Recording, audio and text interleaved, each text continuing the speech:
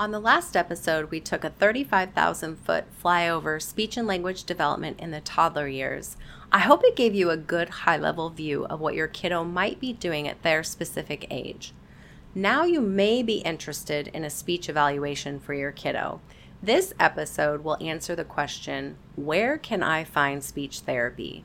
I'll let you know where to go for help and who can help you depending upon the age of your child.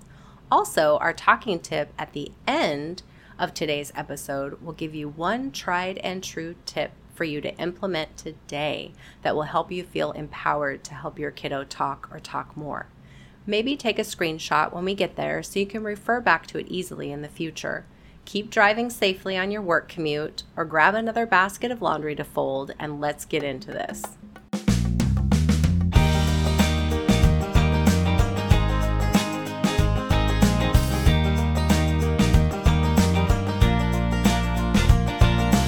Hello and welcome to this podcast, The Talking Toddler Coach.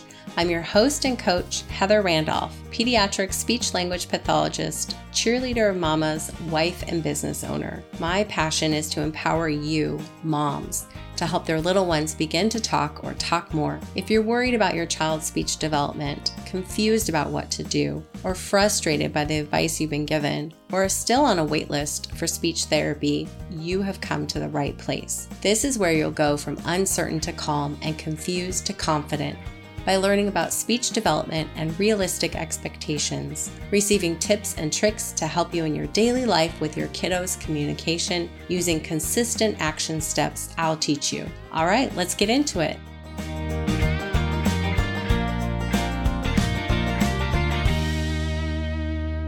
If you think your child needs a speech and language evaluation, here's a list of where you can go to for help.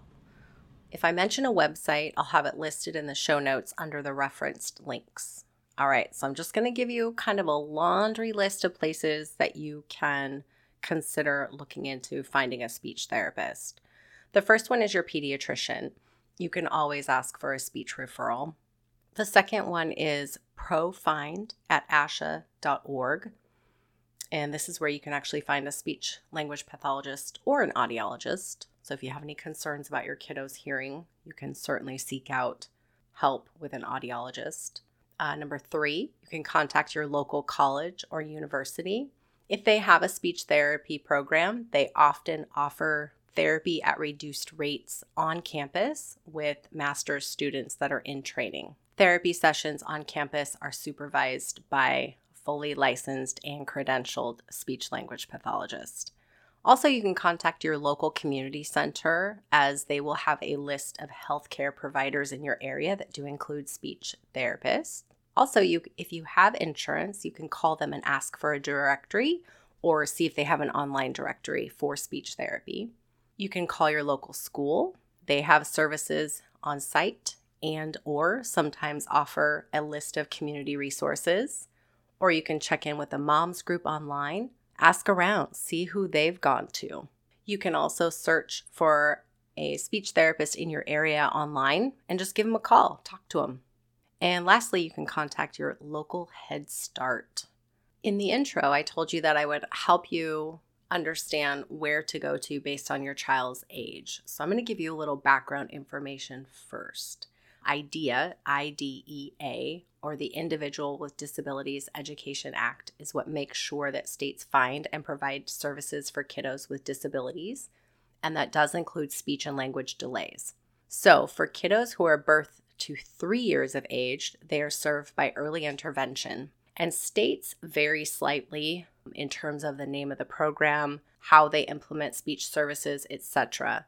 But you can search for early intervention in your state simply by Googling early intervention services in, and then list your town or your state. These services can be free, low cost, or your insurance can be billed.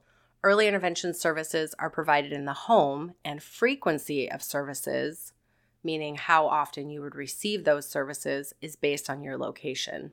In the past, I've done early intervention services in a few different states, and they're done very differently. So for example, when I was in San Diego County, I was the one who did the speech and language evaluation, and then I provided services to that family weekly for 45-minute sessions. Whereas when I was in Las Vegas, there was one speech therapist that did the evaluations, and then I was the one who, along with many others, went into the homes to provide services. And most of those kiddos I saw only once a month. So just know that the services vary by state, and when you're looking into early intervention in your area, you can always ask them how the services are implemented. And then once your child turns 3, they can be assessed by your local school district to see if they qualify for speech services with them. Again, this is free. The evaluation and the services are free, and they're implemented in a variety of ways.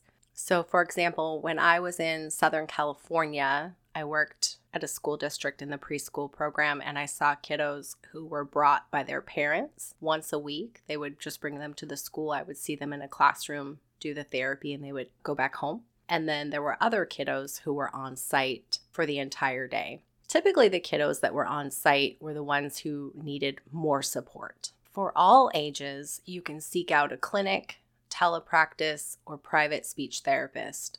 Some states allow for in-home services with insurance after the age of 3, and some do not. If you're paying cash, that may open up more options for in-home after the age of 3. If you're able to find a mobile therapist in your area. I personally highly recommend starting with your pediatrician and letting them know your concerns.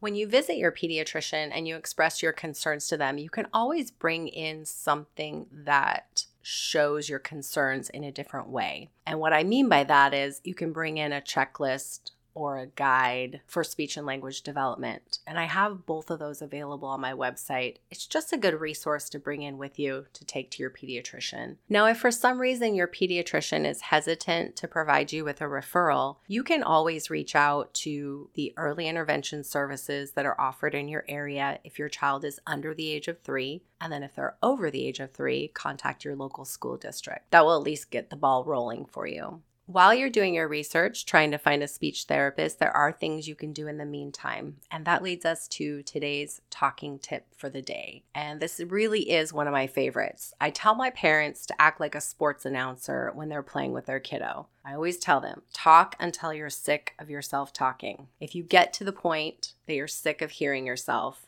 that's great. And then I want you to talk even some more. You can narrate literally everything you and your child do during play. So if your kiddo has a car, some of the words you can use with a car: go fast, go slow, up, up, up, up, up, maybe while the car is going up a ramp, or down, down, down, down, down, while the car is going down the ramp. Or let's say you have some blocks and your kiddo is stacking them up. You can say up, up, up, on top. All of these different concepts you can just model for them. And then when the kiddo knocks it over, we can say, uh-oh. When you're doing this narration or this sports announcing, if you will, you are making short statements, not asking questions. So we're not saying, is your bear tired? Or do you have your green car? Instead, you're saying, oh, bear is tired. He's laying down. Or, I see your green car. Look at it go fast. I invite you to give this a try with your little one and be consistent about it. Many of the tips that I'm going to be passing along to you in this podcast, it's really important that they're done consistently on a daily basis. It doesn't have to be every single time you play, and it doesn't have to be all day. But if it's done here and there on a daily basis, a little bit goes a long way, I promise. And tell everyone else who interacts with your kiddo to do the same. Dads, grandparents, aunts, uncles, babysitters, siblings. Get everyone involved in it. Just have fun with it. Play is supposed to be fun for your child and for you. And I hope that this is part of making it fun for you. Thank you so much for taking the time to listen in today.